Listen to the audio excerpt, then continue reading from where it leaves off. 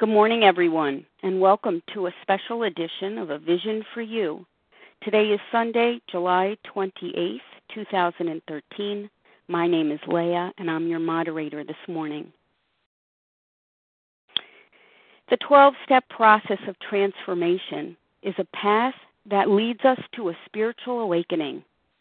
Step 12 states, having had a spiritual awakening as the result of these steps, we tried to carry this message to compulsive overeaters and to practice these principles in all our affairs. Yes, the whole point of joining Overeaters Anonymous and taking a journey through the steps is to have a spiritual awakening, a personality change sufficient to bring about recovery. This is an ability of a person to do, feel, and believe in ways that they were unable to do, feel, and believe before. Here to speak with us this morning on this journey through the steps is Don C. Don is a recovered compulsive overeater from New York who spends a great amount of time teaching the program of recovery, sharing his experience, strength, and hope, and carrying the message that indeed there is a solution. Good morning and welcome to you, Don. Good morning. How are you doing, Leah? Thank God I'm well. Thank you. Good. Okay, am I on? Yes. All right. Good morning, everyone. My name is Don. I'm a compulsive eater and food addict from New York, actually White Plains, New York, as Leah said. I've been in the program since January 26, 1982, so that makes me 31 and a half years as of a couple of days ago. Abstinent since 1984, maintaining about 185 pound weight loss since that time. I've never had a relapse in the program, been here, never left. Why haven't I had a relapse since 75% of people do? Well, my answer is I just never left and I kept working the program. I believed in the steps from the very beginning, and I have been working them. Sometimes well and sometimes not so well, but that's the way it works. So this morning I'm going to talk about the steps, and I want to emphasize this is my experience in working and living the steps. I'm not teaching the big book. I am showing you how I use the information there, as well as in the 12 and 12, AA 12 and 12 when I came in, to go through the steps the first time and eventually come to live the steps. By the way, just to give you some time, if you don't have a copy of the steps in front of you, you should do that, because I'll be jumping around a little bit, and if you don't know the steps, you'll get lost. Second thing, if you've got a piece of paper handy, in a couple of minutes I'm going to talk about the addiction cycle, and it's always useful to do a graphic on that. So grab a piece of paper, and I'm going to suggest you make some marks on it. So anyway, I'm going to give you my experience. This is what worked and works for me. The steps are a change and a transformation process, as was read. The steps helped me transform my thinking and my life. The steps opened me to receive the healing grace of a power greater than myself. That's a phrase that I certainly didn't have in my head when I came to the program, because I came grossly obese, suicidal, and an atheist. So you're going to hear the spiritual point of view this morning as I go through the steps from a guy who started as an atheist. Not an atheist now, but probably not a traditional religious guy either. So that's what you're going to hear. But I eventually came to see that what the steps were about is this opening up. By following this process, and that's a phrase that I heard a lot in the very beginning, trust the process. You don't have to understand it, just do it. Action. By following this process, I seemed to open myself up to a power greater than myself that healed. So that's what I'm talking about when I say the steps opened me to receive the healing grace of a power greater than myself. I just had to take the actions, let it happen, trust the process.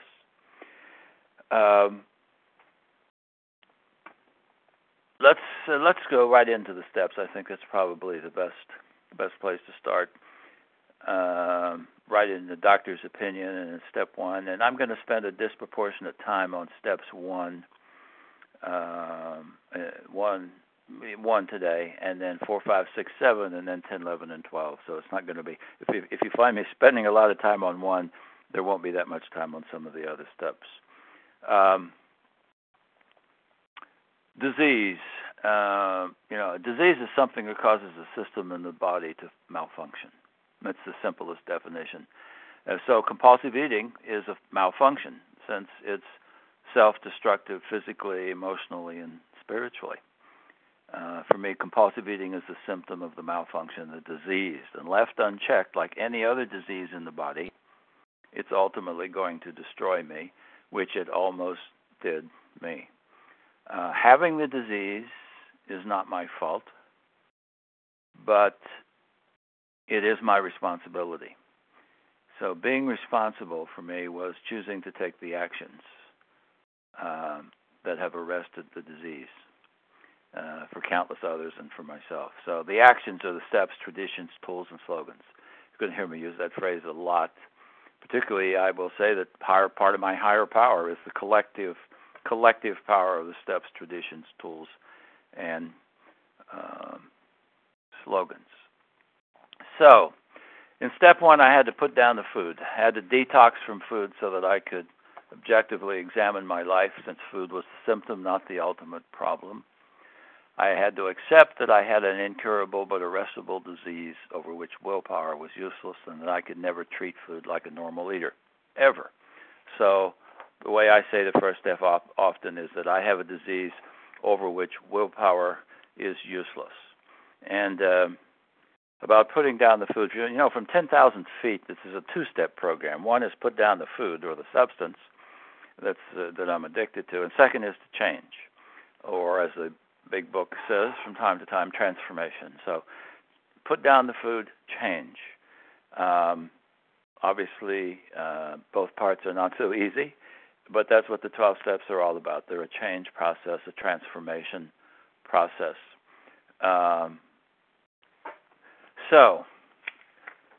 By the way, on the business of putting it down, some people always say, can I work the steps while I am still eating, while I'm not abstinent? My experience in that is no. The big book says in multiple places that we have to put the food down, certainly in doctor's opinion. And then over on 143, there's a line that says we must clear the mind and body of the effects of alcohol, of food. Clear the mind and body before we can do this work. That same page has a quote on it that I often start to talk about the steps, and that's on 143 again. To get over overeating or drinking or compulsive eating will require a transformation of thought and attitude. We had to place recovery above everything else. So, some basic definitions for me that I learned in the doctor's opinion and studying the doctor's opinion and the big book and with the help of a sponsor. I've already defined disease, a really important concept. I have it. It's not my fault, but it's a condition that causes something in the body to not function right, and that's all my food control system. Allergy, another definition, abnormal reaction to food. Obsession and compulsion. Now, we're going to be talking about these in some detail here in a second. Obsession is an idea. My definition, shortest definition of obsession is an idea that overpowers all other ideas, a persistent preoccupation with an often unreasonable or irrational idea. So an obsession is in the head. Haven't eaten, haven't drank. It's thinking. Compulsion, on the other hand, also synonym for craving. Compulsion is different. It's an irresistible impulse to perform, again, I'm reading a definition, what's often an irrational act. So this is a physiological response. Once I take the substance, food, alcohol, whatever, into my body to which I am allergic, to which I am addicted, the body takes over. The mind is no longer in control. So obsession, psychological, compulsion, physiological. I'm unable to resist. So the key word in the compulsion or craving is irresistible. Irresistible, unable to resist. All right, let's look at this addiction cycle and the nature of the disease. If you draw a circle on your piece of paper there, like a clock, large circle, we're going to do some writings around it. And what I'm working out of here is the addiction cycle in the doctor's opinion. Draw that circle and divide it up and put 4 points on there, as in 12 o'clock, 3 o'clock, 6 o'clock, 9 o'clock. So you're dividing it into fours. And then divide those 2 points. Between 12 and 3, you'll put a little point on the line. So I'm just using the clock. It has the example has nothing to do with the clock. I'm just using the example to show you where you put the points. So we're going to start around this now. At the top, at the 12 o'clock mark, write the word feelings. And what does the doctor's opinion use? The doctor's opinion calls it restless, irritable, and discontent. So the generic word there is feelings, any kind of feelings that can be negative or positive, but that's where it all starts. Remember what it says on 23 and 64 in the big book, that the compulsive eating, the food is the symptom, it's not the problem, because if I never pick up that first bite or that first drink, then the craving or the compulsion doesn't start. So it all starts in my head. We're going to go around the clock clockwise now, so go over to the next point on there, which would be, say, 1:30, and write the word memory. Something, conscious or unconscious, way deep in my brain, also known as the disease, speaks. It sends a message that says some memory of feeling better, some memory of an altered mood from using the substance, from picking up the substance. This can be instantaneous, a microsecond, but something is there if I have the disease that sends that message to me. Go on down to the next point on the clock, the 3 o'clock point, write the word obsession. All right, the obsession now begins. Remember what I said the definition of obsession was, an idea that overpowers all other ideas. The big lie, write the words, the big lie. I begin to tell myself the lies. Actually, it's the disease that begins to tell me the lie. It'll be okay this time. I'll just have one this time. What happens with the obsession, remember the definition, an idea that overpowers all other ideas. The obsession on the food, picking up the food, crowds out the memory of all of the pain that I have suffered from this problem, as well as crowds out all of the resolutions that I might have made, crowds out all of the promises I might have made to myself or to others. So the big lie begins, and I begin to have that argument in my head, to do or not to do. And eventually it often wins. And go down to the next point, 4:30 point on the chart, and write in the word first bite. I now have the first bite. I have given in to the obsession. I now have the first bite with some rationalization like just one. Go on down to the 6 o'clock point, and now write the word compulsion/craving begins. Again, physiological response. The body is responding. And the body is responding. It wants more.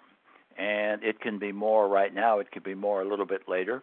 But often for many of us, it's more right now. So one candy bar leads to the next. One cupcake leads to the next. One piece of cake to the next. One donut, et cetera, et cetera, et cetera. So compulsion and craving begins there at the 6 o'clock point. Go on around the cycle, the next point, the 7:30 point. Write the word binge.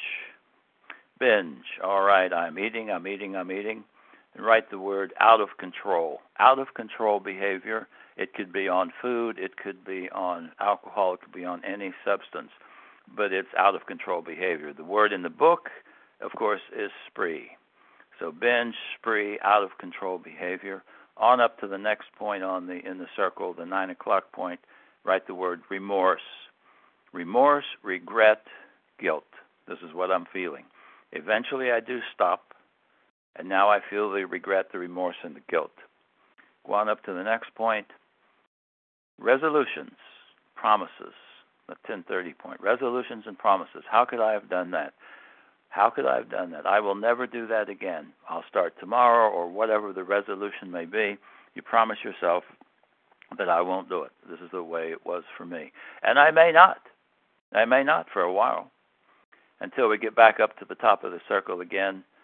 Restless, irritable, and discontent. The feelings come again. And because I have the disease, if I've done nothing, I'm going to start the same cycle again. And I'm going to go around and round and round and round this little cycle, this model that I've drawn for you here, that you've drawn, some of you, and over and over and over. And like a giant auger, it's getting me deeper and deeper and deeper into the pits of the disease. So it all starts with the anger, the fear, the loneliness, masquerading as hunger, which leads to the obsession. The feelings, anger, fear, loneliness, whatever it may be, masquerading as hunger and obsession. So until I can break this cycle, or some power greater than me can break this cycle, I am caught in it. I cannot get out of it. No way, shape, or form I can get out of it. So back to my first step, I have a disease over which willpower is useless. All my willpower cannot get me out of this disease that I've modeled here. I make all the promises and resolutions up there at that 1030 point, but cannot keep them. The next time the feelings come, I'm in it again and again. So that's the first step for me, is admitting that I have this, I have a problem, I cannot solve it by myself. So as part of that, I have to identify what it is that actually causes me the problem, and that gets me into identifying the foods that are my problem. And, of course, the big book, it's alcohol, so alcohol is binary. It is or it isn't. With food, I have to go deeper and find out exactly, or get really, really honest with myself about what exactly are my problems. I have to look at the foods that I know in my heart of hearts are triggers. Triggers for me, the ones that actually start this physiological craving. These are my alcoholic foods. Foods that I eat too much of. Foods that I never have just one of. Foods that I consciously or unconsciously turn to when my feelings are particularly unpleasant, or could be pleasant. Foods that call to me, comfort foods, whatever you want to call them. These are my alcoholic foods. These are the things that I have to stop. And for me, for Don, that's sugar and refined carbohydrates. Those were my alcoholic foods. So I had to identify those, accept my powerlessness over them, and form a plan of eating that took those out. I also, in my case, had to put a lot of structure into my eating. So not only did I take out those foods, but I had to go into a 3 meals a day type of structure. That's what seemed to work best for me. I just cannot make up my mind as I go along. I have to have a plan for each day. I have to divorce my thinking from my food plan. It doesn't work otherwise. Normal people decide what they want to eat as they go along. Normal eaters eat when they want, stop when they're full. None of those mechanisms works for me. I have to have an objective plan that takes out these addictive foods and gives me the right amount of food, whatever will take me to a healthy body weight and prevent the craving, the addiction from starting up. So that's the essence of the first step for me. I'm willpowerless to stop. I have a disease over which willpower, determination, and intelligence are useless. I've got a problem I can't solve by myself. There's something in my body, my brain, a little motor that runs on more. That's the problem. I have a disease, as I have said. I've defined obsession. I've defined compulsion, irresistible impulse. And that's it. That's the first step. I think I will stop there. The unmanageability part of the first step, the second part of the step, my life has become unmanageable. That for me was basically my life has become screwed up. My life has become chaos. All of my life, in one way or another, is about adjusting to food. either seeking or hiding or not doing this or not doing that because I'm ashamed of the obesity, but just having to make adjustments in all parts of my life because I have this eating problem. So that's step one. Now, step two, came to believe that something could help me. Same came to believe that a power greater than myself could restore me to sanity. Had trouble with that, again, as an atheist, remember. But I had some good, tough love sponsors in the beginning who asked me some good questions. Have I been able to do it myself? Well, no, not exactly. So maybe I need to open myself up to something else, another way. So came to believe it's something other than me, other than my willpower, other than Don, could restore me to sane eating and sane thinking. Because obviously, as I determined in just defining the disease, the real problem was in my head. Yes, I had a physiological problem with certain foods, but it all started in my head. So again, as it says in 23 and 64, the eating was the symptom. But then I get addicted to the eating, so I have two problems, both physiological and psychological. So no, I hadn't been able to do it by myself. I needed to open myself to something else, a new set of ideas. One of my early definitions of higher power is simply a new set of ideas, not mine. I had a lot of problems with the word sanity. My first sponsor once said my problem was I came to the program educated beyond my intelligence. And I first thought that was a compliment. Turned out not to be a compliment. He was basically saying, knock off all the arguing. Did you come here to argue? Did you come here to get well? Stop thinking about this. Stop trying to cut all the corners and just open your mind. So go to the dictionary and get the simple definition of sanity is soundness of judgment or reason. Is it sound judgment? Is it reasonable to do things that I know are self-destructive? One of the questions that I was asked and still ask myself today and others, is it sound judgment to say I'm not going to do something and then do it anyway? Is it sound judgment to do the same things over and over and over and expect different results? No, obviously not. So that's how I got through this word sanity. My insanity was my inability to stop self-destructive behavior, even though I knew that it was self-destructive and desperately wanted to stop. So sometimes I refer to it as suicide in slow motion. I realized that I was committing suicide in slow motion. Doctors had told me, but I was unable to stop. That's not exactly sane. So again, in the early days, I used to say, restore me to sane thinking and sane eating. It's whatever works. That's the great thing about this program.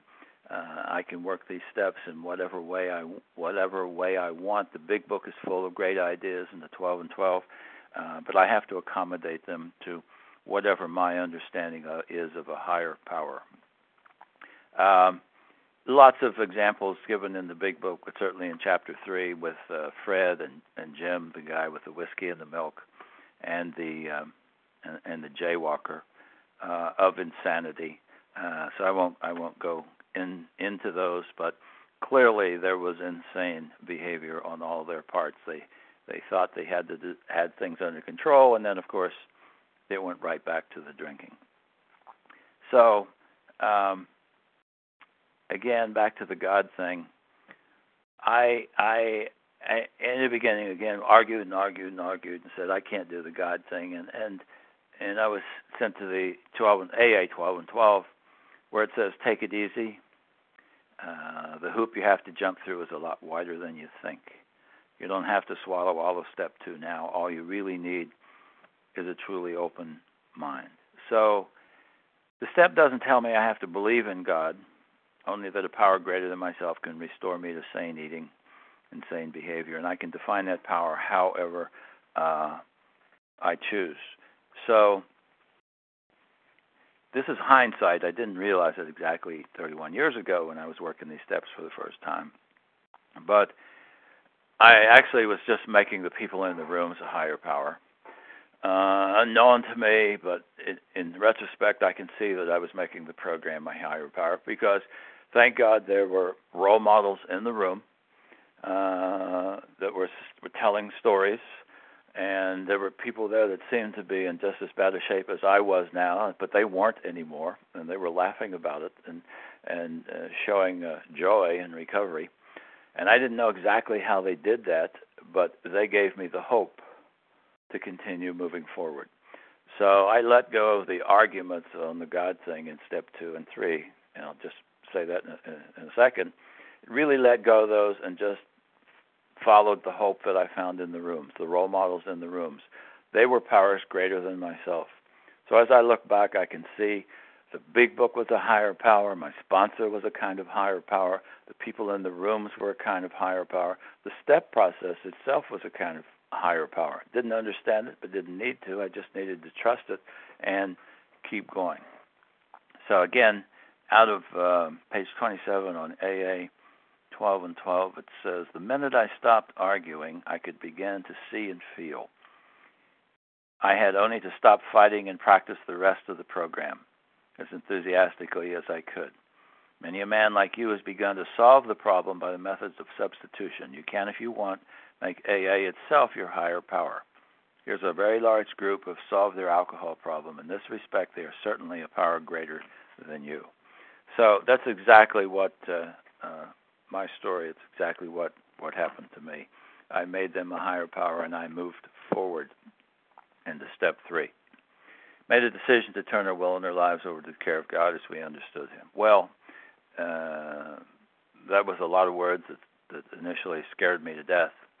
But again, using the substitution method, I was able to move through and not really get into figuring out the God thing.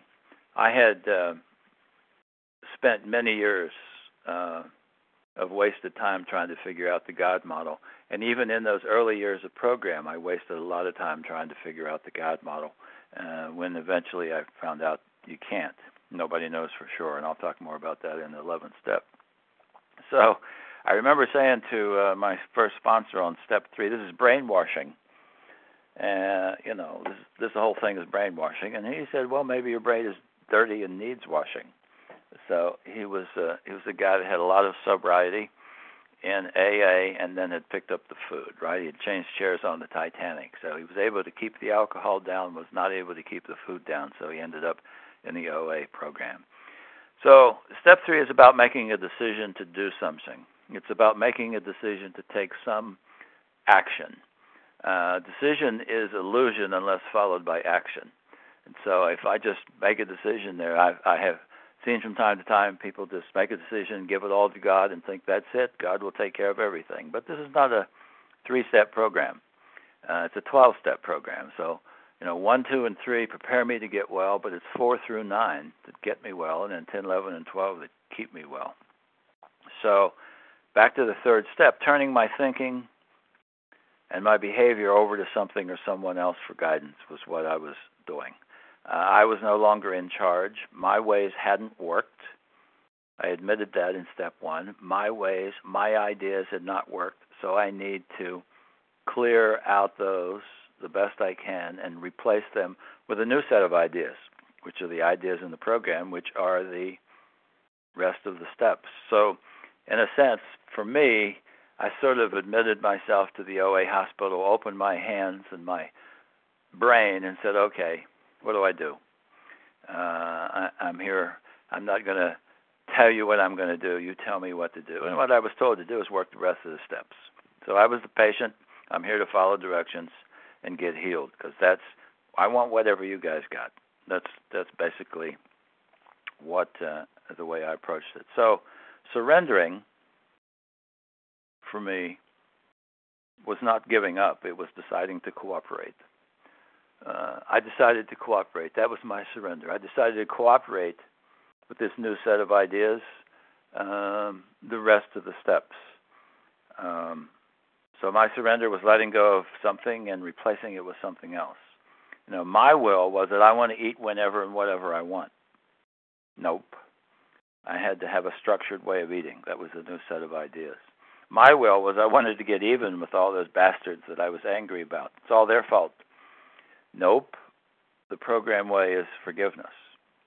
My will was it's their fault. All their fault. The program will was no, it's my responsibility. I am responsible for my disease. I am responsible for doing something about it. Not that I have it, but I'm responsible for taking the actions that will help arrest the disease. Misery is optional was one of the little phrases that my sponsor used to tell me. Misery is optional. It's your choice, Don. My will was independence and self-reliance and defying the rules, and the program was giving me a new set that says, no, you need us. So what I did in the third step was to surrender to the program of recovery, which is the steps, traditions, tools, slogans, fellowship itself. Those all collectively are a power greater than myself. So I surrendered to the program and to taking the actions that are outlined in the rest of the steps, and that was my third step.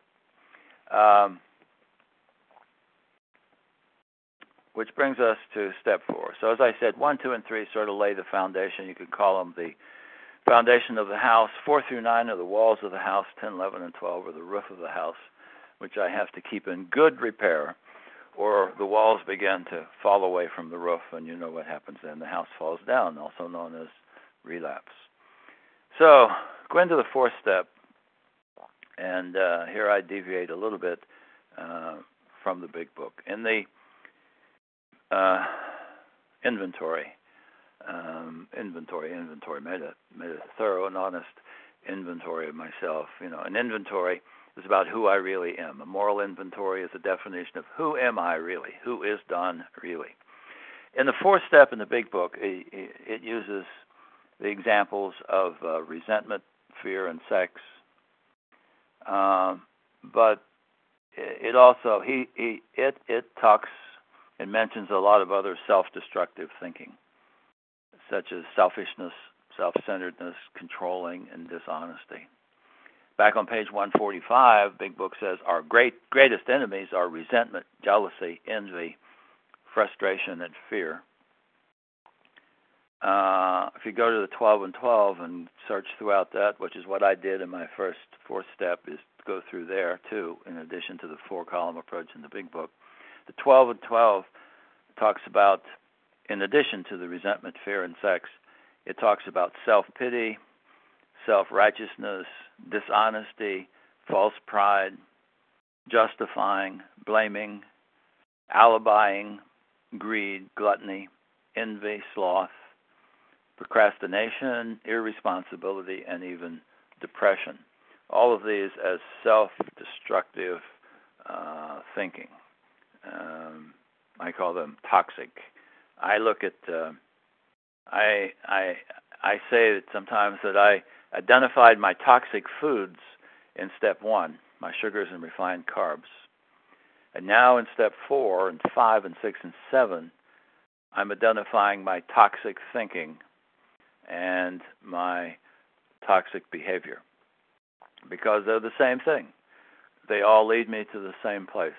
The food, the thinking, the toxic thinking, the anger, the resentments, the dishonesty, the greed, etc., leads me to the food.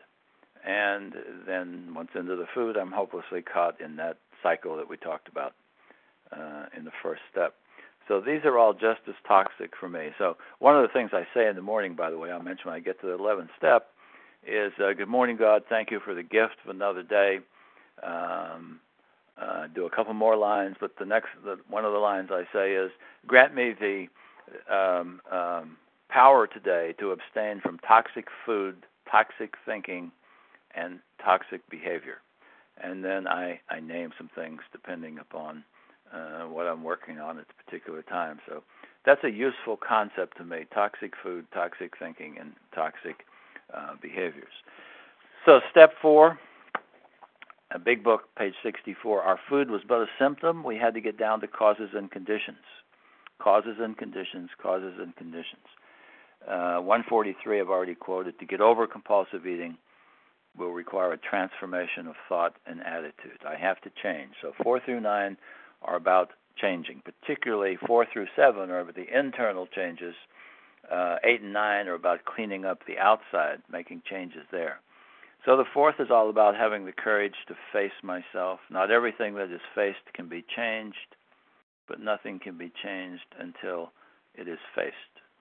So the 4th is about facing me as I am. 4 is the beginning of change. I used food, consciously or unconsciously, as a drug for me, again, to dull uncomfortable feelings. In a 4th, I'm searching for my part in creating the discomfort that leads me to comfort myself with food. So what goes on between my ears that sets me up for conflict with myself and with others, that keeps me miserable and uncomfortable? I found the toxic foods in step 1, as I've said. Now I'm looking for the toxic feelings. So the 4th was taking an inventory of everything on the shelves between my ears, the stuff that was okay and the stuff that needed to be thrown away. So I've already given you an indication that I didn't just do the 4-column approach in the big book. I did that, but then I began to go deeper and look at the other characteristics, the other traits, the other shortcomings, self-destructive behaviors and thinking that were named in the big book and also in the 12 and 12. So all of those were valuable for me. Some of the stuff I looked at, in addition to the resentment, fear, and sex, bad ways of thinking, controlling and self-centeredness, writing a script in my head for the way things ought to be for you and me. I call this mental master planning. In my head all the time, this movie was being generated, this mental master plan of the way things ought to go. This sound like a stage director back in the 3rd step? That's what it was. If things would only go this way, then everything would be great. So I was all the time writing these scripts in my head for the way things ought to go for you and me. If others would simply think and behave as I know they ought to, then I would be happy and they would be happy. But of course, no one ever followed my script. First of all, they couldn't read my mind. And second of all, even if they could have read my mind, they wouldn't have gone that way. They wouldn't have done that. So I wasn't in charge. So since no one follows my script, that means that I'll always be unhappy and frustrated. So who's the enemy here? I am the enemy. So this is bad thinking. This whole controlling and self-centeredness thing, of course, is driven by fear. Blaming and self-pity. This was me in spades. It's all their fault. Wrong everything. I was born in the wrong time, the wrong place, had the wrong parents, grew up in the wrong place, went to the wrong schools. I have the wrong wife. I had the wrong kids. I had the wrong job, the wrong boss, etc., etc. Poor me, pour me a drink.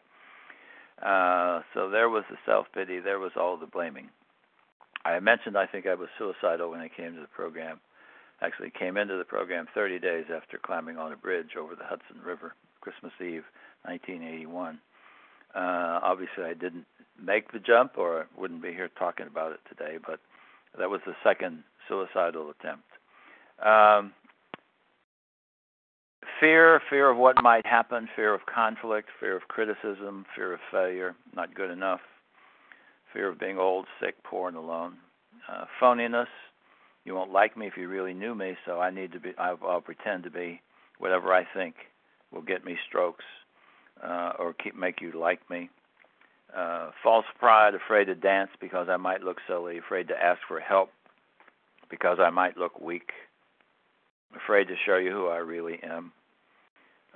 Perfectionism that set me up all the time to feel miserable about myself because I set standards for myself that were impossible to meet, thereby dooming myself to always feel less than or a failure. And I set those same standards for you, of course, so nobody ever lived up to my expectations, including me. So I was miserable. And on, a lot of others in there. Grandiosity, I know what's best, captain of my ship, master of my fate. Rigidity, fear of change. There was some with some help from some people, I also identified some basic bad thinking or bad beliefs. I'm not sure what the right word is, but things like someplace deep in my psyche was this program that said my worth is dependent upon what you think of me, which I got from my childhood. And of course, that's nonsense. My worth is not dependent upon what you think of me. My worth is dependent upon what I think of me. But I didn't get that. So when I give you all that power, that means that's how I become a phony and inauthentic, because I'm going to be whatever I think that you would like me to be, so that you think I'm a worthwhile person. Another bad thinking idea was I need everyone's approval to feel okay. Not true. Another one was self-sufficiency is a virtue, again, from my childhood. Asking for help is weakness. It's nonsense. We need each other. 4, suffering is a virtue. You're closer to God when things are painful. Well, that may give you some idea of the Calvinist Southern Appalachian background I came from. Having fun is somehow sort of sinful. So, bad ideas. Another one, if I'm not totally competent in everything I do, I'm not a worthwhile person. Therefore, I shouldn't do things that I can't do well. Again, bad thinking. Another one, my pain is caused by other people or events outside me, so I have little ability to control my feelings. Basically, I'm a victim. So that's the kind of stuff I looked at in 4 and 5 and 4 in those beginning days. And so I came to 5, and 5 was, all right, let's sit down and talk about all of this stuff as best I can with another person. And that person was my first sponsor, and this was about 8 or 9 months into the program. I got into steps very quickly in the program. I really, really am grateful that I was thrown into the steps immediately, and it just wasn't taken just as a food program. They put a big book into my hands, actually, the second or third day I was in the program, and said, here are all the answers. Of course, being who I was, I read through the big book and then went back to my sponsor and said, okay, I understand it all, but this is a book that really is out of date and needs some rewriting. I think it needs rewriting and brought up to date, take out all the sexism, etc., and I'm just the guy to do it. And that was the first time I heard that expression, just shut up and follow directions, let the big book be as it is. So in the 5th step, I sat down with somebody and went through all of my writings. As best I could, I had looked at myself with all of the various traits that I've just talked about, from childhood on into where I was. I was 41 years old at that time. So the 5th step for me was a validation, I guess, that I had taken my inventory and not someone else's. And I was pretty good about that. I did a pretty good job on my mother and my spouse, but other than that, I was pretty much looking at myself rather than somebody else. 5th step for me was also a cleansing process. What I found, again, it's hindsight, but what happened was a lot of the guilt and the shame that I had about some of the stuff from my childhood where I was abused and felt guilt about it, irrational guilt, obviously, and some other things that I'd done in my teens and early 20s. So a lot of guilt and shame. Some of the stuff that I thought I would take to my grave, I told, and the guilt and shame went away. So that was a remarkable process, sort of rejoining the human race by opening myself up to being vulnerable. And that's what really had happened. I had built a wall around myself for many years, this wall of self-sufficiency. This is the way I was going to not get hurt, not let anybody in, and to hurt me again. And this wall began to crumble in the 5th step as I sat with another person and talked about my life as best I could within the framework of these character traits and shortcomings that we were talking about. So that wall began to come down. I began to make myself vulnerable again. I began to again, this is hindsight, I began to trust again at that point. I had not trusted forever and ever, more than 20 years. So I had a full disclosure here of myself and my shortcomings, and it really began to change my life. It really began to move me towards self-acceptance. And I later would begin to see that self-acceptance is the door that I have to go through before I can really get to acceptance of others and their own shortcomings and the things that they do. I need to forgive myself. I need to accept myself. I need to realize that I am a human being and I have good points and bad points, and I do good things and I do bad things, and that's the price of being human. And I can work on the things that need working on and accept me for who I am. I do make mistakes, and that's just the way it is. That's the price of being human. So I had to accept who I was, and once I accepted who I was, I could work on changing me in steps 6 and 7. Just as once I accepted my disease in step 1, I was empowered to move forward. It's a strange thing, but admitting powerlessness, admitting exactly what I have, in some way enables me to move forward. It empowers in a strange sort of way. Many paradoxes in these steps. They don't make sense other than that they work. So interesting things began to happen to me in this 5th step. It was really, I guess, the beginning of my spiritual journey.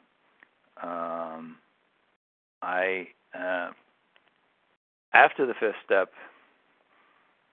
it's probably a couple of hours I spent with this guy, and I had the feeling. I didn't know exactly what the feelings were when I left the room and went back to my own room.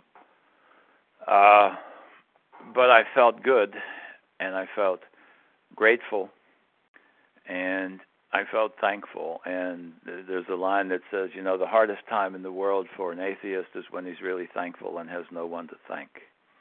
And that's really what happened to me, I guess. I was thankful and grateful and felt good about all of this cleansing process that I had just gone through. And so that was the beginning of some feeling in me that today I would call some spirituality. So I came out of the 5th step with a list of my major shortcomings on which I needed to work in steps 6 and 7, and also came out of there with a list of my strong points, my assets, and thirdly, I came out with a tentative list of people that I had hurt and might need to make amends to in steps 8 and 9. So 3 lists: assets, major shortcomings on which I need to work in 6 and 7, and then people I've hurt and may need to make amends to. So the other story on step 5 that I often tell is it's a Loch Ness joke. An atheist was spending a quiet day fishing when suddenly his boat was attacked by the Loch Ness monster. In one easy flip, the beast tossed him and his boat high into the air. Then it opened its mouth to swallow both. As the man sailed head over heels, he cried out, "Oh my God, help me!" At once the ferocious attack scene froze in place, and as the atheist hung in midair, a booming voice came down from the clouds. "I thought you didn't believe in me." "Come on, God, give me a break," the man pleaded. 2 minutes ago, I didn't believe in the Loch Ness monster either. So that's a little bit what happened in my 5th step. All right, let's talk about 6 and 7. 4, 5, 6, and 7 are a package. 4 and 5, I identify what needs changing, and 6 and 7, I work on changing it. Now, in the big book, of course, you've just got a couple of paragraphs there, and you've got a short 7-step prayer. I approach it a little bit different because my conception of my life is that it's a co-creation with God. I believe God has given me free will. God has given me the power to make decisions and take actions. I'm in charge of actions. God's in charge of results. An important phrase to me: plan my work my plan, but leave the results to God. So I'm not in charge, but I can make a contribution. I've been given the ability to influence what I do, how I feel, and the decisions that I make. I can do all of that. So I believe that I have a role in steps 6 and 7, not just simply turning it all over and saying, okay, God, these are the things, remove from me. So I believe that the change is a cooperative process. So for me, 6 and 7 are about, in a way, changing bad habits to good habits. My eating was connected with bad habits. Some of them were thinking habits, and others were doing habits, actions that I took. So to stop compulsive eating and stay stopped, I had to replace the old bad habits with new habits. And that's my part in cooperating with God in steps 6 and 7. Daily practice of the new habits as best that I can. This is the way I show God that I'm truly willing to change. God changes, but I have to cooperate with Him. So let me talk a little bit more about that. I believe, this is my experience, I learned to walk by walking. I learned to swim by swimming. I learned to stop overeating by stopping overeating. I learned to work the program by working the program. I learned to be a different person by being a different person. And that brings me to 7. So I believe that I act my way into right thinking, not just think my way into right acting. I live myself into better thinking instead of thinking myself into better living. So my part in step 6 and 7 is practicing living in the solutions. So I identified what needed to be changed in 4 and 5, then I set about changing it in 6 and 7. I'm stopping something, the self-destructive thinking, and starting something else, the corresponding asset or the polar opposite of the defect. When I work on living in these new behaviors, I show higher power, God, that I am truly willing to change. So, and eventually I am changed. So instead of criticism, I practice acceptance and tolerance. Instead of resentment, I practice forgiveness. Instead of fear, I nurture faith. Instead of dishonesty, I focus on honesty, etc. I practice the new thinking and the behavior just like I would practice any other new skill. This shows willingness to change. So when I say the 7-step prayer, I say, I'm now ready that you should remove all these defects of character, take them away, so that I can be more useful to you and to others. By the way, that's an important point. I'm not asking God to take these things away from me so that I can become king. I'm asking Him to take them away so that I can be more useful to others. Same thing in the 3rd-step prayer. Same thing in the 11th-step prayer, which we'll come to in a few minutes. I'm asking to be more useful to God, more useful to other human beings. I'm not asking for myself. So this is not about ego. So I say the 7-step prayer, and then I say specifically, God, could you help me today? And I'll read right off of my list that I have in front of me in the morning. These are in priority order for me. Could you help me today to live in faith and trust rather than fear and worry? Could you help me today to live in surrender rather than trying to control and manage life? Could you help me today to live in acceptance of what is, of the natural order of things, rather than anger and resentment and wishing things were different? Could you help me today to live in love and tolerance rather than judging and criticizing? Could you help me today to live with a positive and hopeful attitude rather than a negative and pessimistic attitude? So that's what I try to do every day, and that's the way I say the 7-step prayer. I put in the specifics, and then I leave it to God. But the way I show God that I'm willing is by practicing these new behaviors. So that's a little bit different than you see in the big book, but that's the way it has worked for me over the years. Still works after all these years. That's what I do. There's one more story. There's a wolf story that illustrates the point here.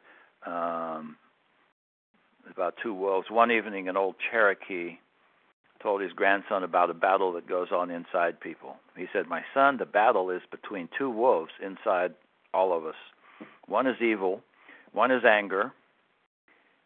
It's anger. One is evil. It is anger, envy, jealousy, resentment, dishonesty. The other is good. It is love, hope, humility, kindness, compassion, honesty, generosity.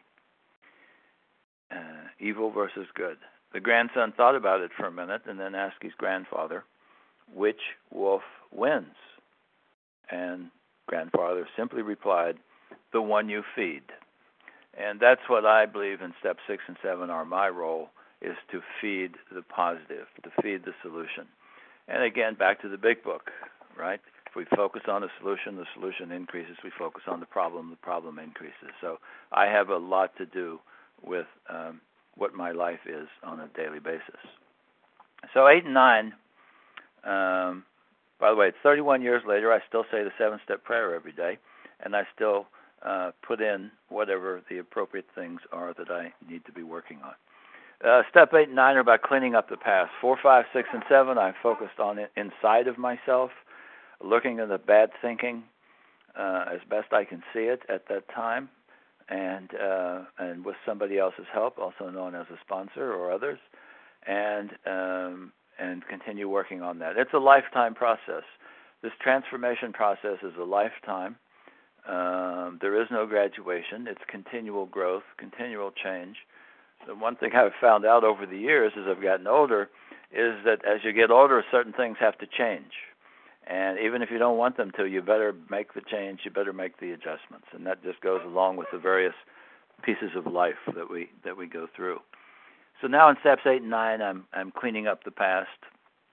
And so we've got something called forgiveness here. Now, forgiveness in the big book is talked about. You've got the resentment prayer and the fear prayer. Forgiveness are talked about in step 4. I worked on them there, but I also work on them in 6 and 7. And now here in 8, if I haven't really forgiven myself and others, I have to do that. Because 8 says we made the list, and we became willing to make amends. And I already had that the first time through. I already had that list made from step 4 and 5, and now I went through it again with my sponsor. We looked carefully at all of those people. And there was one in there that where I hadn't really forgiven. That was my mother.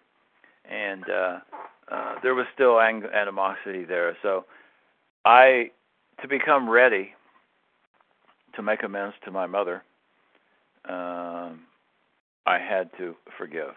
And it took some doing, but over time I was able to do that. And I needed to do that before I could sit down with her. Most other things I was able to forgive in my life, including myself. But as I said, I had to forgive myself for being human before I was really able to go to her or any of these other people. But I was able to do that. Someplace in the literature it says, remember, we can be willing to do something even if we don't want to do it. And I wasn't crazy about making amends to people, apologizing for past behavior, the hurts that I had caused, but I had to do it. Hurts that I had caused harm, physical harm, mental harm, emotional harm, spiritual harm. But it is actual harm, not just thinking. I don't know somebody in amends because I just always thought they were stupid or always thought they were bad people or what. It's for direct harms, not just for thinking. Lying, cheating, stealing, irresponsibility, critical, irritable, dominating, selfish, those are all out of the 12 and 12 talks about. Those are ways I also hurt people. So I'm looking here at everyone that I've hurt, even though they may have hurt me. And remember, 8 and 9 are about me and my side of the fence. They're not about making others feel better. They're about cleaning up my side of the street. They're about freeing me from the bondage of the past. I'm moving through this process. I've made changes inside of myself. I've begun to accept myself. And now I need to clean up the past before I'm totally free. And, of course, in the big book after 9 is where the or before we're halfway through, it says, we began to see the promises come true, and then the physical promises, including the obsession being lifted. So that was the 8 and the 9 for me. By the time I scrubbed all of my amends, scrubbed them with my sponsor, it came down for me to, 1, 2, 3, 4, 5, 11 amends, and half of those were for family. I was an only child, so I didn't have lots of brothers and sisters to do this with. So it was mostly immediate family, and then some 5 or 6, half a dozen people that were not related to me. So I was able to do those over a couple of months' time. It was pointed out to me sometime, and I've used it many times since, what forgiveness is not. Many of us come to the program with some real hurts, abused in one way or another. I was abused also as a child, but I gave that up and was able to forgive. What forgiveness is not? Forgiveness is not forgetting or pretending it didn't happen. It did happen, and I need to retain the lesson learned without holding on to the pain. Forgiveness is not excusing. Forgiveness is not giving permission to continue hurtful behaviors. Forgiveness is not necessarily reconciliation. I was able to reconcile with my mother, who I had basically been estranged from for 10 years. And I, of course, did amends with my spouse. But there was not a reconciliation after on that. There was a reconciliation with my children. The 9th step with my 2 children, who were both in their teens at that time, was the beginning of a new relationship that has continued to this day. So that's basically, I think, all I want to say about 8 and 9. In 9, I'm accepting responsibility for myself and for what I've done, and I'm learning to accept responsibility for what I do now. So I guess step 9 was the big growing up step. Okay, I take responsibility for who I am. I'm going to stand tall, make amends for those things that I've done, and from now on I am responsible for what I do. So that's called growing up, I guess. My side of the fence I've mentioned. This is the step that leads to freedom for me. Just as it doesn't always work this way for everybody, but for me, much of what is talked about in the big book is exactly the way it happened to me. In the 5th step, much of what is talked about in the big book happened to me, and the same thing in the 9th step. I began to feel tremendously free after I completed these, the 9th step. Freedom from the past, freedom from the compulsion. The compulsion wasn't there. The obsession wasn't there. It was lifted. It actually had been lifted earlier, so I'd been abstinent for a significant period of time. The freedom from needing to be right or more than was gone. I was able to shut the door on the past, and I was able to move on to a fuller, richer life, just as it describes in the big book. And that's what happened to me. So it was a remarkable, remarkable, remarkable process. And as I went through these first 9 steps, taking all these actions, I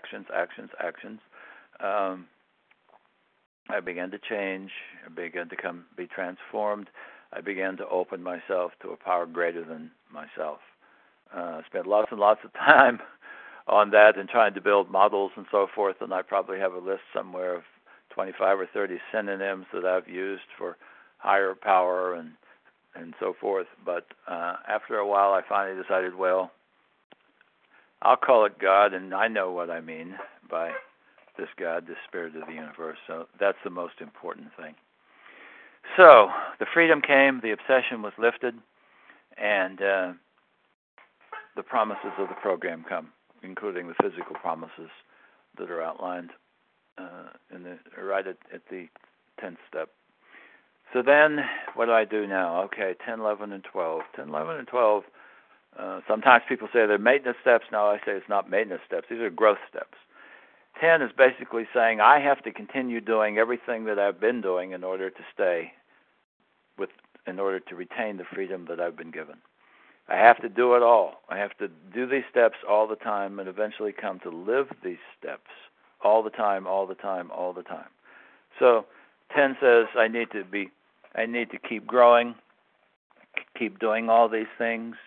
My disease is arrested, but it's contingent upon staying in fit spiritual condition. And so the 10th is the ongoing check of my spiritual condition. So Big Book says every day we look for selfishness, dishonesty, resentment, and fear. And then it says when these occur. It doesn't say if, it says when. So they will occur. So that's all there. So I always do that. That's on a 24/7 basis. I'm always looking for that. And I know that if I make mistakes, I have to, as the step says, make amends. I have to keep it clean as I go so I don't have to do another 9th step at any point. So I do a lot of different ways of taking my spiritual temperature here in step 10. How was it living with me today? How was it working with me today? How did I do today on the character defects that I'm working on correcting? I connect my 10th step with my 7th step prayer. What was it that I mentioned in my 7th step prayer? How am I doing on that?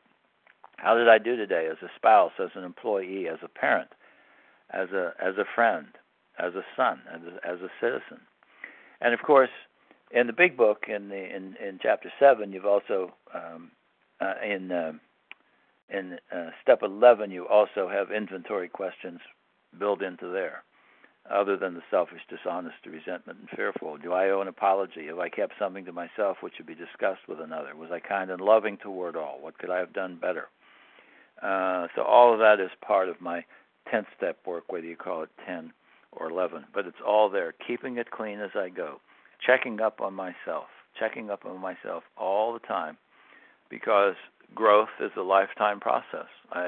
Personality change is a lifetime process. By the way, I didn't mention that, but that's the definition of spiritual awakening that kept me in the program. Otherwise, if there were no Appendix 2 in the Big Book, I probably would not be here, because that's where it says spiritual awakening is a personality change sufficient to bring about lifting of the obsession. And so I could understand the personality change. So that kept me in the program long enough and to keep going through the steps so that I didn't have to worry about that vague concept of God and whatever it was. So so that's ongoing, every day, 24/7, 10th step, and then making amends as I go if I have hurt somebody or have done something wrong. Which brings me to 11th step, sought through prayer and meditation to improve conscious contact with God, praying only for knowledge of His will. Only knowledge of His will, not for my will, knowledge of God's will and the power to carry it out. So again, my life today is based upon what would God have me do? How may I serve God? Remember, I have a daily reprieve based upon staying in fit spiritual condition. So now my life is based upon looking in each section of my life, what would God have me do? So it says prayer and meditation. If you look at the words prayer, sought through prayer, talking, reaching out to make contact with a power greater than myself, that's the prayer. Meditation, reflection, quieting my mind so I can get better acquainted with higher power. For me, I do two kinds of meditation. One is meditation on daily reading books. You could call that reflection if you want, but I'm actually meditating on whatever the truth is in that daily book. And then the other kind of meditation is the more traditional, cleaning out my brain, emptying my brain to try to make some conscious contact, some increased awareness of this higher power. To improve, thought through prayer and meditation to improve. Improve simply, deepen and broaden my relationship with my higher power. Conscious contact, highest level of awareness with God. Highest level of awareness means that's what the conscious contact means. His will for us, God's will, not mine. God is not Santa Claus. I don't make a list for him and say, these are all the things I need, God. Could I have these under the tree tomorrow? I ask to understand his or her or its will for me. So I don't need to waste time giving God instructions. The big book for me this is the part of the big book that I follow most closely, I guess. The suggestions between 86 and 88 on what to do in the morning, what to do during the day, what to do during the night. I get up in the morning, I start out by saying, good morning, God, thank you for the gift of another day. Help me not waste it. Help me use it wisely. Grant me the discipline to be productive and useful and the power to follow my plan of eating and abstain from toxic thinking and toxic behavior. My toxic thinking examples, self-pity, blaming, fear, worry. My toxic behavior examples, criticizing, complaining, dishonesty. And then I use the phrase out of the big book, direct my thinking today, God. Keep it free of self-pity, dishonest, or self-seeking motives. And what do I mean by self-pity, dishonest, or self-seeking motives? What do those mean for me? Just for Dawn, the self-pity for me is no complaining, no grumbling, no blaming, no playing victim, no as soon as thinking, right? As soon as this happens, everything will be fine. Or if only thinking. If only this happened, blah, blah, blah. So I am responsible for my life and for how I feel. I am free to choose. Life is unfair and insecure, and that's just the way it is. I need to make peace with that and live in today the best I can, seize opportunities. So that's the positive side of self-pity, I tell myself. I'm responsible for my life. Face it and deal rather than whining and eating. Dishonest motives. Well, for me, two big ones there is no denial of the fatal nature of my disease, no compromising or rationalizing about the food, and no pretending, no phoniness, no mask wearing in order to make myself look good. So I accept that I have the disease and I'm addicted to certain foods and eating behaviors. I cannot and never will be able to deal with food the way normal eaters do. I need a structured plan of eating and a way of thinking and living that keep me in fit spiritual condition. That might be the most important couple of sentences, 3 sentences I say this morning, and I am reading that off my 11-step sheet here. I'll read that again. I accept I have the disease of compulsive eating and I am addicted to certain foods and eating behaviors. I cannot and never will be able to deal with food the way normal eaters do. I need a structured plan of eating and a way of thinking and living that keep me in fit spiritual condition. Important stuff for me, and that's why I have it written down here. I also need to be honest with myself and others, be authentic, be who I am, keep my outward behavior aligned with my inner values. The self-seeking motives, well, I need to just watch out that I'm not simply seeking to get my way.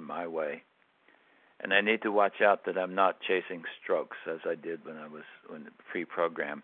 Watch out that I'm not falling back into that excessive pursuit of approval or affirmation or love or whatever it would be. So, and then I do my plan for the day based upon the suggestion of the big book. I lay out an activity plan. I lay out a food plan. And sometimes they even lay out an attitude plan. And then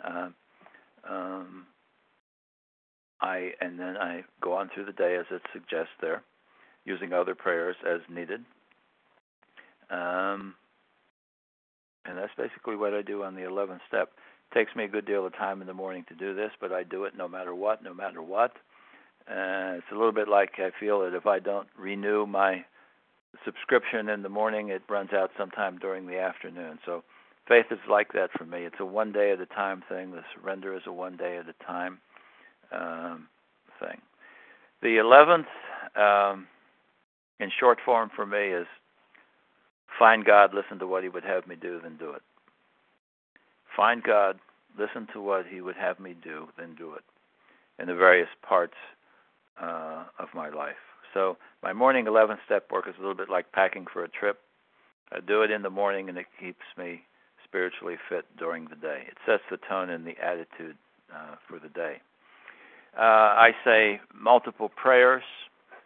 I say serenity prayer, third step prayer, 7-step prayer I've already mentioned, and I add things. And I say, of course, the 11th step prayer, an important prayer for me. It's the St. Francis prayer, which you find in the AA 12 and 12 in the 11th step. Very, very important prayer for me. The last part of that says, Lord, grant that I may seek to comfort rather than to be comforted, that I may seek to understand rather than to be understood, that I may seek to love rather than to be loved. For it's in self-forgetting that one finds, it is in forgiving that one is forgiven. So that's the important part there that makes it over and over in the big book and in our literature, is that our problem is self, self, self. We need to get out of self. That in fact this transformation seems to be this long journey from self-centeredness to God-centeredness, from how do I get to how can I give. So it's a very different basis for life. So let me, I also do affirmations, by the way, just as they're helpful to me. I've suffered from depression my entire life, so I don't take any drugs for that. So this process is important to me, and it's important to be able to change how I feel by changing the sentences going through my head. That's one of the things I learned in steps 6 and 7. I can change how I feel by changing the sentences going through my head. So I do affirmations as part of my 11th step in the morning. Just for the day, I'll remember that God is the foundation on which I build a successful in life. For today, I'm strong, healthy, loving, enthusiastic, faith-filled, serene, and confident. And on. Many of those which in fact turn me from a negative charge that I wake up with sometimes into a positive charge. These prayers and meditations, I want to add one more thing here. God's answers come in different forms. In the old days, I thought God spoke in English or some other language, whatever, or maybe did skywriting. But I've since come to see that I have to just keep myself tuned to the channel, various channels through which God may communicate. So sometimes answers come through my mind. He might plant ideas or broaden my perspective, for example. Sometimes answers might come through my will, in that he might strengthen my will, or he might give me courage to do something. Sometimes answers will come through my emotions, where he will calm me down or comfort. And sometimes answers come through my imagination. He might stimulate some vision. Sometimes they come through my memory. He stimulates stored memory. There have been 3 or 4 times in my life over these years where I've felt really, really touched. All those have taken place someplace out in nature, by a stream or on a mountainside. Something about nature and God. You forget about those moments, and then this is the stored memory that I'm talking about. I may be feeling down because for whatever reason, and this memory of that time I was really, really felt close to God will come up. And that's another kind of way that God answers. And of course, probably the biggest way that God answers prayers is through other people. I need to keep my mind open and listen and feel for what it is that other people are saying and doing. Not just listen, but look for the good, listen for the good, feel for the good. Listen for what's really coming out of there. It might not be the words. It might be something else. All right. Every day, every day, every day, every day, every day. 12th step, having had 3 parts, having had a spiritual awakening, we tried to carry this message to others and to practice these principles in all our affairs. Let me say one last thing I noticed in my notes here. One last thing about God. I'll just make this part of the 12th step. Having had a spiritual awakening. Over my long spiritual journey, I've slowly, ever so slowly, developed a set of beliefs through prayer and meditation. But it does wax and wane, and so I have to keep it up every day, every day, every day, as I said in the 11th step. My definitions vary, but the one that is closest, I guess, to being there all the time and being solid is this force for good idea. Spirit of the universe, force for good. Force for good is manifested in this quiet, small voice within me. After all these years, that's still the one that resonates with me the most.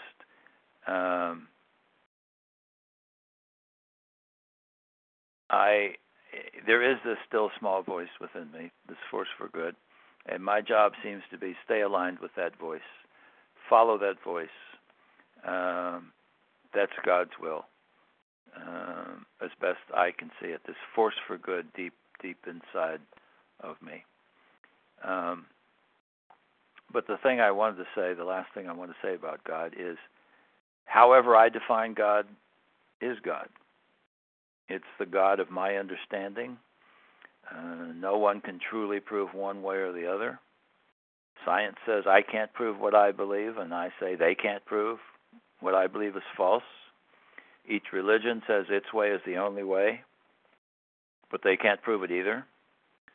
So we're forever and ever and ever and ever and ever at an impasse. Nobody can do that. What difference does it make what my belief is, actually? It's whatever gives me comfort, strength, and direction. It doesn't have to be consistent and logical. I can call it spirit of the universe or force for good. I can say it's manifested within me as truth, goodness, and unconditional love. I can say any of these things. So God is this unseeable spirit that connects all living things. God is how things work. Whatever it is that I want to say and believe, it makes no difference. It's whatever I see. The point is, though, it's not me. That ultimately I'm not in charge. I'm in charge of my actions and what I do, but I'm not in charge of results. I am not the center of the universe. I am not in control of the universe. And I need to accept that.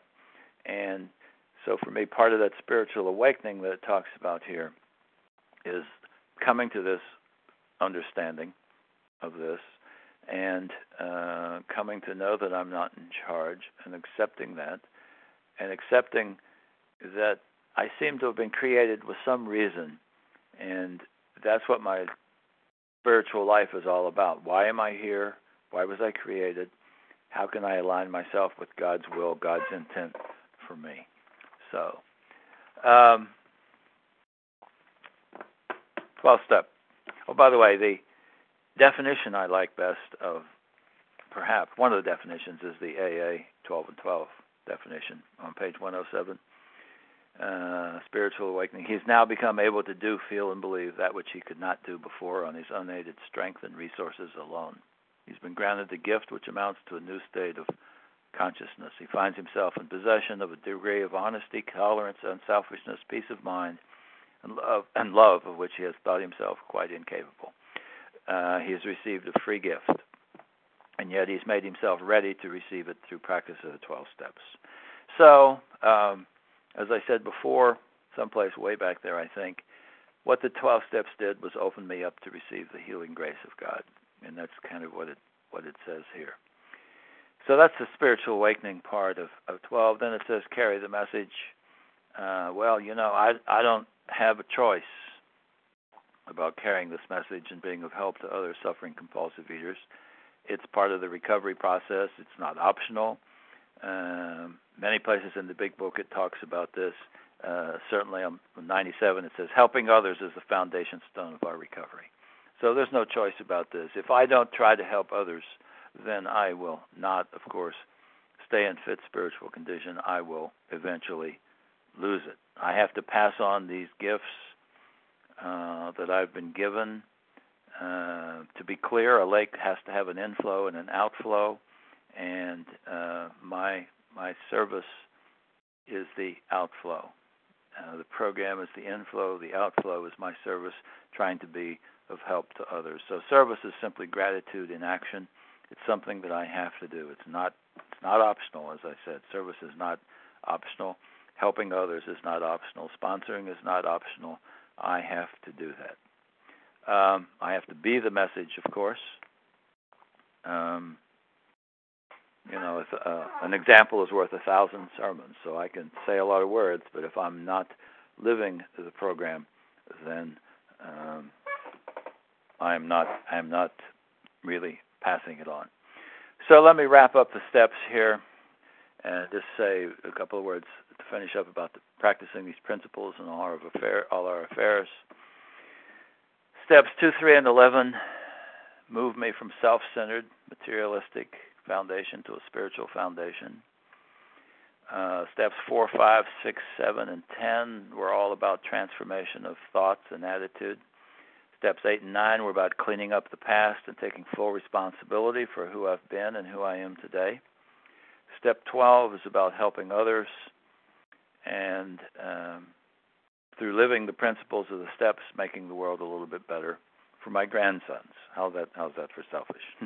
Anyway, that works for me, making the world a little bit better.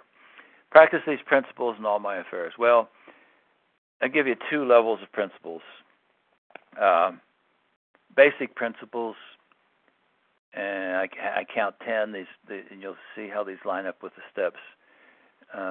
Acceptance of my disease and my will powerlessness over it. 2, acceptance of the steps, traditions, and tools and slogans as a way to arrest the disease and keep it arrested. 3, the need to let go of trying to arrange and control things that are not controllable. 4, the need for ongoing inventory and correction of flaws. 5, the need to be absolutely honest with someone. 6, the need for forgiveness of self and others in order to heal and stay healed. 7, the need to clean up my past and then my mistakes as I go. 8, the need for prayer and meditation and trying to keep myself aligned with God's purpose for me as best I can see it. And 9, the need to try to help others who share my disease. 10, a shift in attitude from self-centered to God-centered and other-centered. In other words, a mindset of love and service and all the permutations of those 2 words. Dr. Bob saying love and service, love and service. For me, that's basically the purpose of life as best I can see it today. I think I have another list of 20 principles, but I think in the interest of time, I'm just going to forego those and close here by saying, just kind of wrap up the steps. Let me say a word about power. I get the power, I come to the program powerless. The question is, where does the power come from? I get power to remain abstinent, free from no compulsion, by following the design for living outlined in the steps, traditions, tools, and slogans. That's where the power comes from. Collectively, they are my higher power. They're certainly one manifestation of my higher power. There's other things, but certainly, collectively, the steps, traditions, tools, and slogans are part of my higher power. They're a power greater than my willpower, a process of being and thinking and acting that includes a clear plan of eating, having a sponsor, studying literature, doing service, helping others, going to meetings, and living by the moral principles outlined in the program, which are in reality just an accumulation of the wisdom of the ages that includes patience, tolerance, kindness, and love, right? Words out of the 9th step in the big book. Self-reflection, restitution, prayer and meditation, willingness to change, humility, open-mindedness, letting go of trying to control the uncontrollable. So, in net, it's living my life based upon the model of how can I be of service to God and others, rather than the model of how do I get what I want. As long as I do that, how can I be of service to God and others, live that way rather than how do I get. As long as I do that, the compulsion stays arrested, as long as I live in this spiritual way. And that's really my story. I'm just, I keep doing this, keep doing it every way, every day. The compulsion stays arrested, but I still have the disease. Whether I call myself recovered or recovering, I still have a disease. It's still there. It's physiological in my brain, and I know stop doing these things. If I stop living in this way, then that disease is there and could overtake me and send me back into the depths of hell where I came from. Do not need to go back there. All right, I think I'll wrap up there. Thank you all very much for listening. Oh, my goodness, an hour and a half. Oh, well. Went through the steps. So that's it. Thanks, everybody. Leah, all yours. Yes, and thank you, Don, for sharing your journey through the steps. Certainly with such revealing and fascinating insights. We appreciate your time. We now invite those on the line, if they have any questions they'd like to direct to Don, you can do so now. Please keep it to questions in the interest of time. You can direct your question by pressing *1 to unmute.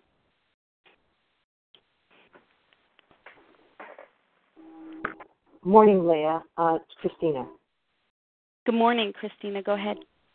Don, recently I heard you mention when you were talking about Step 3 originally with your sponsor, he referred you to Step 12, and I just thought that was wonderful. Could you possibly repeat that this morning? You're probably talking about I was trying to figure out the God thing, and he said, hey, wait a minute, this is Step 3. He says, what does Step 12 say? And Step 12 says, having had a spiritual awakening as the result of these steps, as in the previous 11 steps. And he said, that's the 12th step. You're on Step 3. Will you forget all this crap and move on? And that's basically, it was wonderful. I just had to get over trying to figure it all out and trust the process, move forward and start identifying what it was that need changed in me in steps 4 through 7. I think that's probably what you're talking about, Christine, right? Yeah, that was my question for this morning. It was great to hear it again. Thank you so much for your service. A beautiful hour and a half. I pass. Thank you, Christina. Who's next? Hi, this is Abby. Abby, go ahead. Thank you. Thank you, Leah, and thank you, Don, for your service. My question is about coming back from relapse.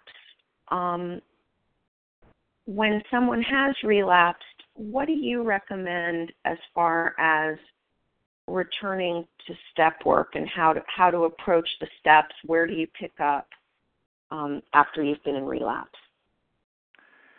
Well, it depends on how long you've been in relapse. You've been in relapse for months or years, then it's a start totally over. If somebody has a slip and gets back together in 30 days and they were in the middle of step whatever, then we might pick up there, but we might need to go back and review. If I pick up a new sponsee who has worked the steps with somebody else, maybe they're partway through, I always go back to the beginning. We might not need to have to spend so much time on the first step or the disease model or all that as a newcomer would, but we need to always go back there because basically, that getting well is about putting down the food and changing. And so if you're still fighting with food, that means you haven't changed enough.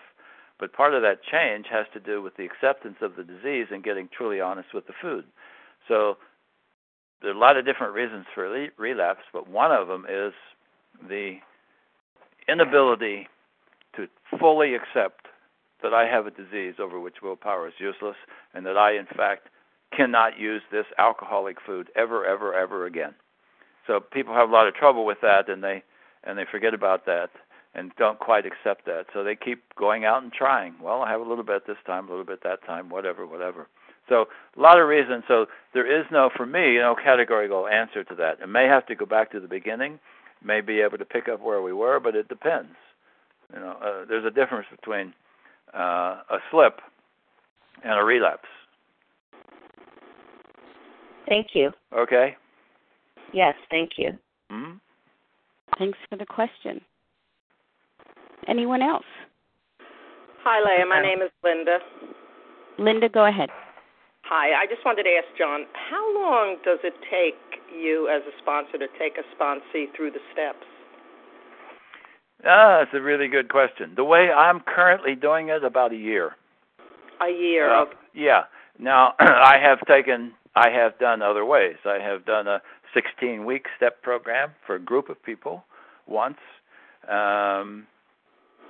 It's, you obviously don't go quite as deep, or you go a little bit faster on certain things, and you have only 2 weeks or so to do that fourth step and fifth step. So it depends. But the way I'm currently doing it, it's about a year process. We study and read from the various literature, go through it page by page, do writings on each of the questions.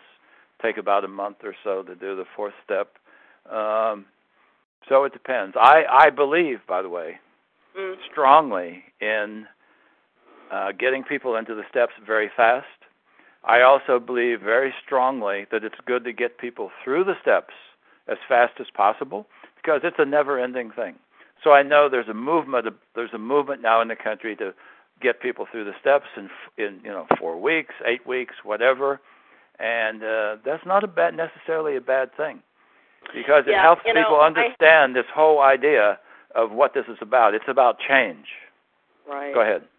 I had heard also that some people were saying that I had spoken to that years ago when they first did the steps, in 1935. It was a very quick process in AA. And no, I was just wondering now, because I had heard that they were trying to go back to this, quick process and sort of naysaying the long periods of time that people were taking to get through the steps. I just wondered what your thoughts were on that. Yes. I say it's good to go through. I actually have somewhere on my computer here something that says through the steps in 4 hours. Now, that goes back about 50 years, so I've never done that exercise. But you could. You could help, because every little bit helps. If people just begin to understand, if you take them through and explain it to them, identify a couple of things, they get them to identify a couple of things, they can begin to understand what this is all about. It's about a personality change. It's about a transformation, and you can do that a little, or you can do it a lot. So you can do it in a month, you can do it in a year. But, okay, thank you so much. Okay. Thank you, Linda. Hi, this is Carolyn. Carolyn, go ahead. Hi, I'm Carolyn from Massachusetts. Don, thank you so much for your share. My question is, how long do you believe that the food should be down before you start taking people through the steps, before you start step 1? Yeah. I would say 3 weeks. It's arbitrary. As in the old days, 21 days. 21 days abstinence. Get them cleaned up. Clear the mind and the body.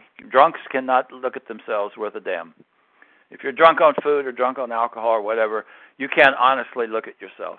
You're gonna lie to yourself. So 2 or 3 weeks at least. So that's the way if I'm working with a newcomer, that's what I'll do. Let's get 3 weeks abstinence in, following your plan, clear your head out, and then we will immediately get started. Now, in that time of those 3 weeks, though, we're studying stuff. We're not just doing nothing. We're studying, beginning to study the literature. We're not formally starting on step 1, but we're studying the nature of the disease.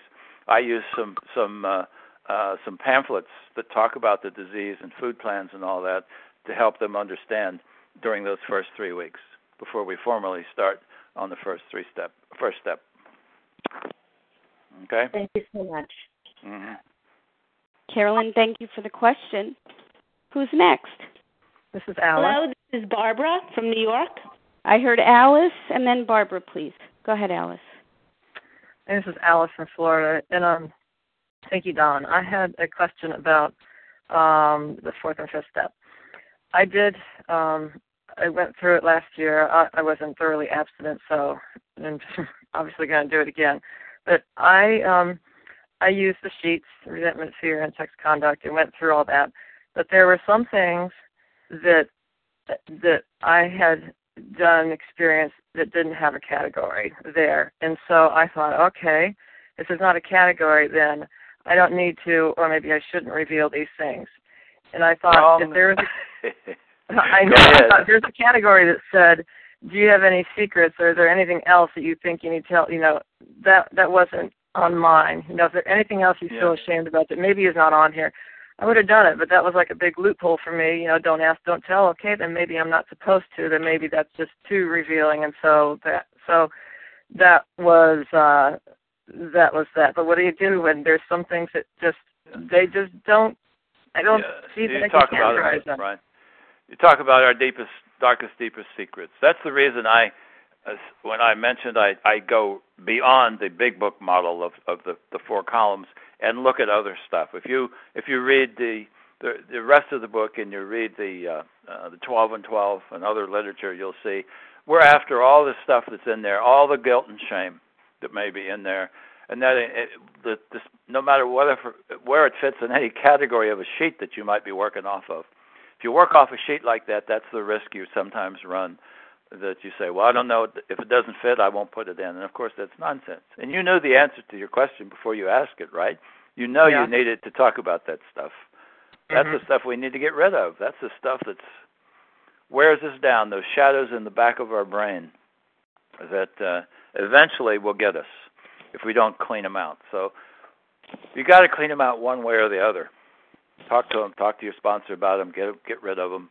Get rid of all that stuff. Okay. I had one more question. I don't know if I can ask another one or do I need to wait? That's up to Leah. Yeah, that's Go ahead, Alice. Okay. I was really taken aback that you only came down to 11 amends in the 9th step. I don't know. When I did my 8th step, it was sheets and sheets and sheets and, 75, 100 or whatever. I'm thinking, what, was I just wrote down everything. I had a serious problem with taking things that didn't belong to me without paying for them and remembered all the millions of merchants and just obviously since I remembered all these things, they were things maybe I needed to take care of still. They were in my mind. I knew lots and lots of things and was overwhelmed with that. I actually relapsed during my 9th step for lots of stupid reasons, but was overwhelmed with the amount of time it was going to take with doing that, with, having a family and having a job and having a life and having to eat. And that spiritual experience is going to happen, that personality change after I have this 9th step. I'm doomed. I'm going to be dead before I get done with all these. So how did you get that down to 11? That's all I wanted to ask. There's 2 points. That's a low number. Lots of people have more than that. But I started out with more than that. As the big book says, we go through these in detail with our sponsor because I don't recall, maybe I started out with a list of 20 or 30, but then we went through them, we cleaned them out, and I ended up with that 11 that I mentioned. And that's the case I do with a lot of sponsees. They'll start out with a big list because we're so hard on ourselves. And sometimes that list can be really, really scrubbed down because, as I said, it's about actions that hurt some other people. It's not about bad thinking about them. So we can scrub that list down. The other comment in my own particular case is that my life, I didn't tell my story today, but much of my life was based upon good boy type of behavior. That is, I always wanted to be a people pleaser. I always wanted to follow the rules of this is what you're supposed to do. So I had very high standards in many cases. So I had virtually no stealing of that or any of that kind of stuff in there. I didn't have any of that kind of behavior. I was also very nice to people very, very often because I was looking for strokes from them. So my behavior was quite different than some other people's in the program. But we're all different. You just have to clean up whatever it is that needs to be cleaned up. So in my case, that was one of the reasons. I was not one of those people out doing things like that. It's the best answer I can give. But I would say keep at it. Keep at it. If you can't scrub those down, then just keep plugging away, and get them done. Go ahead. Okay. Thanks. Thank you, Alice, for the questions. Now we move on to Barbara. Go ahead, Barbara. Thank you, Layla. Thank you so much, Don. I understand after 8.5 years of program and numerous relapses that practicing the principles in all my affairs is my way to God, and I hope I'm understanding that right. But you broke down the steps in a different way in regard to the principles. Would you mind repeating those? Well, the principles that I read out right at the very ending didn't necessarily correspond step by step, but they're fairly close.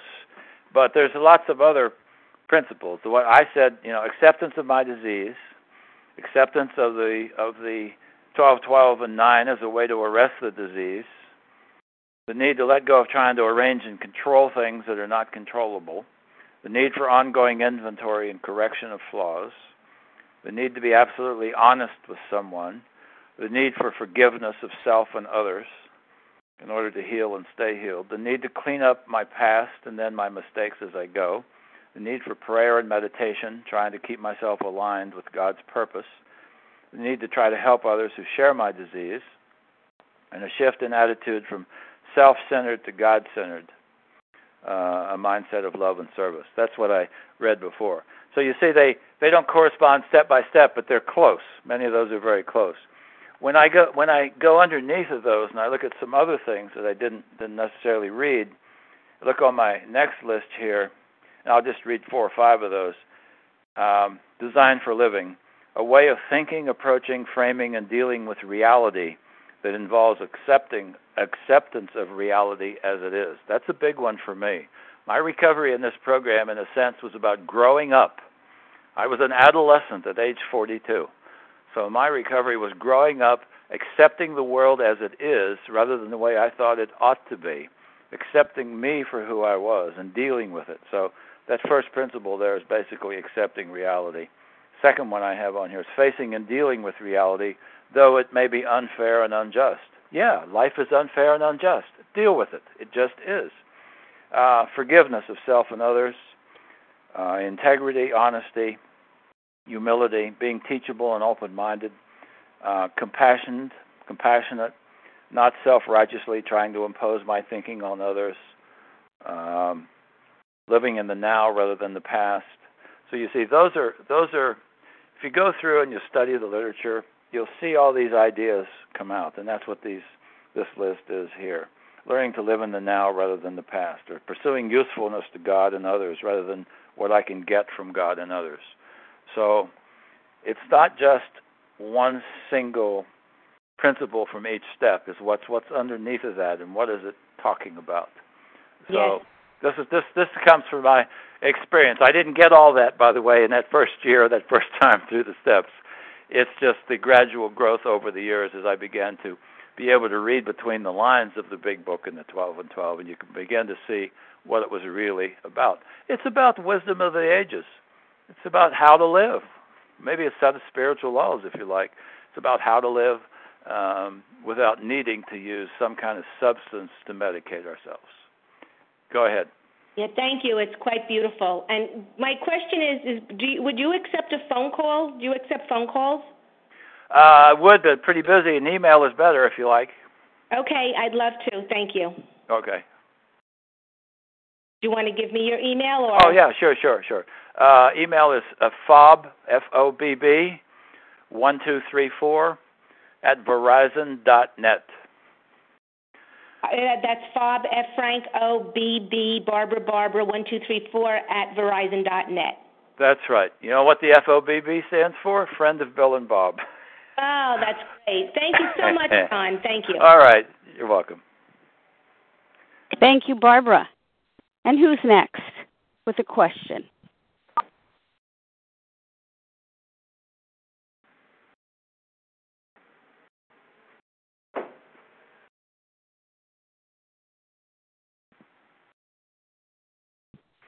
Star 1 to unmute. Any additional questions this morning? I'd like to ask a question. Your name? This is Berta. Go ahead, please. And then Lois. Thank you very much. How do I go about finding a sponsor to do the steps. I started doing them on my own, and I kind of got stuck, and I haven't completed them, and I know I need to. Mm-hmm. Well, you go to lots of meetings. Look for people. Ask. Don't wait for people to say they're available. Look for somebody who has what you want and say, could you help me? Even if it's on a temporary basis, could you help me? Right? Temporary sponsors are fine. A lot of people who are sponsoring never say they're available, but when you ask, they will help if they think you're sincere. So it's up to you. But and I'll get in trouble for saying this. Don't let yourself be held back by don't make an excuse. I don't have a sponsor, so I can't do this. Do the best you can. That's why the big book was written. It was written because of all those people who couldn't come in contact, right, out there in the boonies someplace. They would never see Bill or Bob or any of these other people. So we wrote the big book to explain how we did it so that those people out there on the iceberg in Alaska or wherever could help themselves. It's nice to help people the same thing today. There's a lot of literature available that can help you work on this stuff. Yes, a sponsor is great, but it's not a perfect world. We can't always find a sponsor when we want them. So you can keep working on this stuff. You can keep working on the stuff and keep seeking to do it. Lots of people use it as a excuse. So don't use it as an excuse. Keep going. Thank you very much. Mm-hmm. Thank you. Yes, the big book is essentially a 12-step call. Go ahead, Lois, with your question. Hi, good morning, Leah. Good morning, Dawn. Thank you for your service. My question is, you explained and described, how you take your sponsees through the steps. Have you discovered or have you found that, if you wait too long or before they get to like the 4th and 5th and 6th and 7th and that they relapse? Have you found that that's a problem? Yes. Need to keep moving. Need to keep moving forward no matter what. Move. Don't sit around. Don't think about it. Got to move forward. I've heard somebody say, a year per step, and I think that's totally nuts. Okay, so they're moving and they're not picking up the food. That's right. Great. Okay. I know the action is very important to focus on. Absolutely. Momentum. There is a momentum factor at work in the steps. Yeah, I know. Absolutely. Okay, thank you so much. I pass. Thank you, Lois. Anyone else?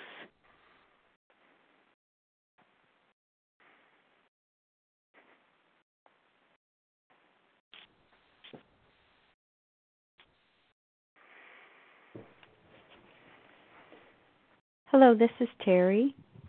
Terry, your turn. Go ahead. I listened to part of your the meeting, and so I'll re-listen to it.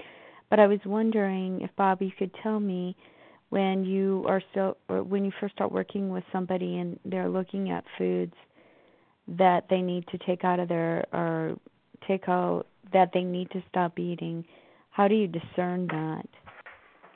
Well, I can't do it for them. They have to do it, but I ask them questions. I have pamphlets that I ask them to look at, and then I think what I mentioned, let me bring it back up on my screen here.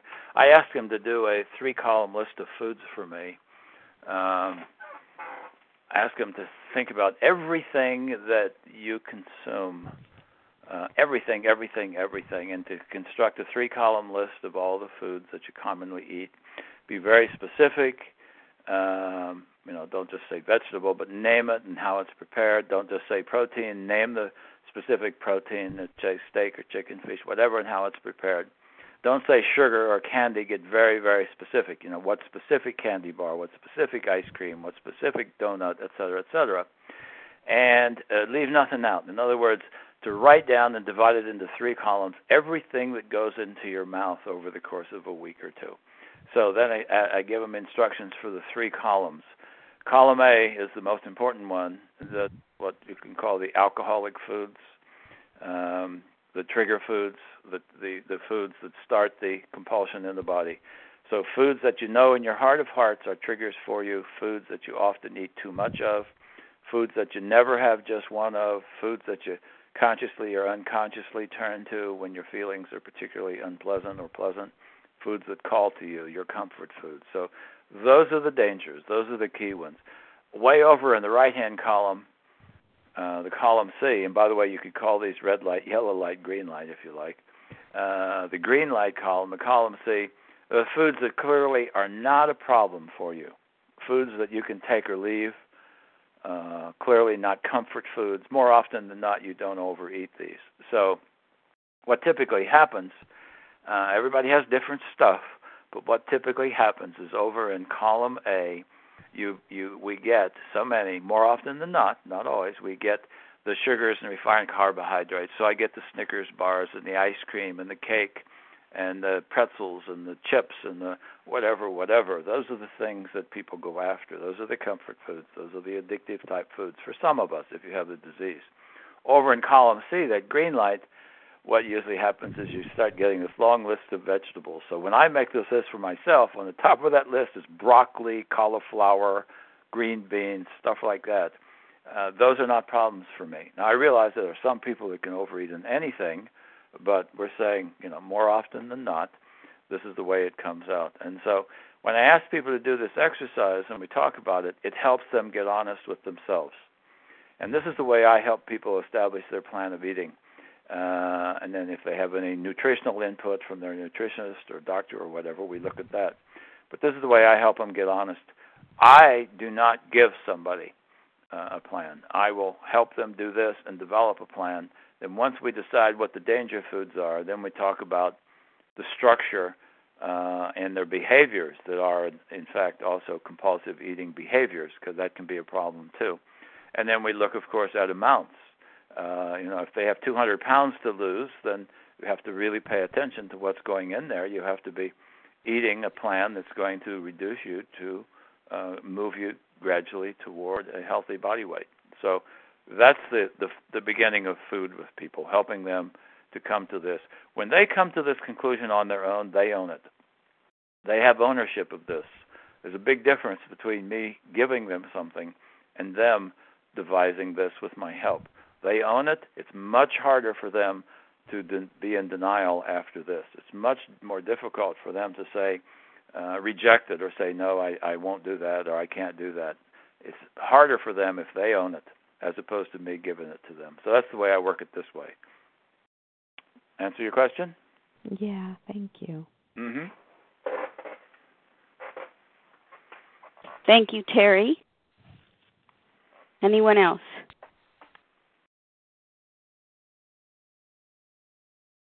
Kathleen, your turn.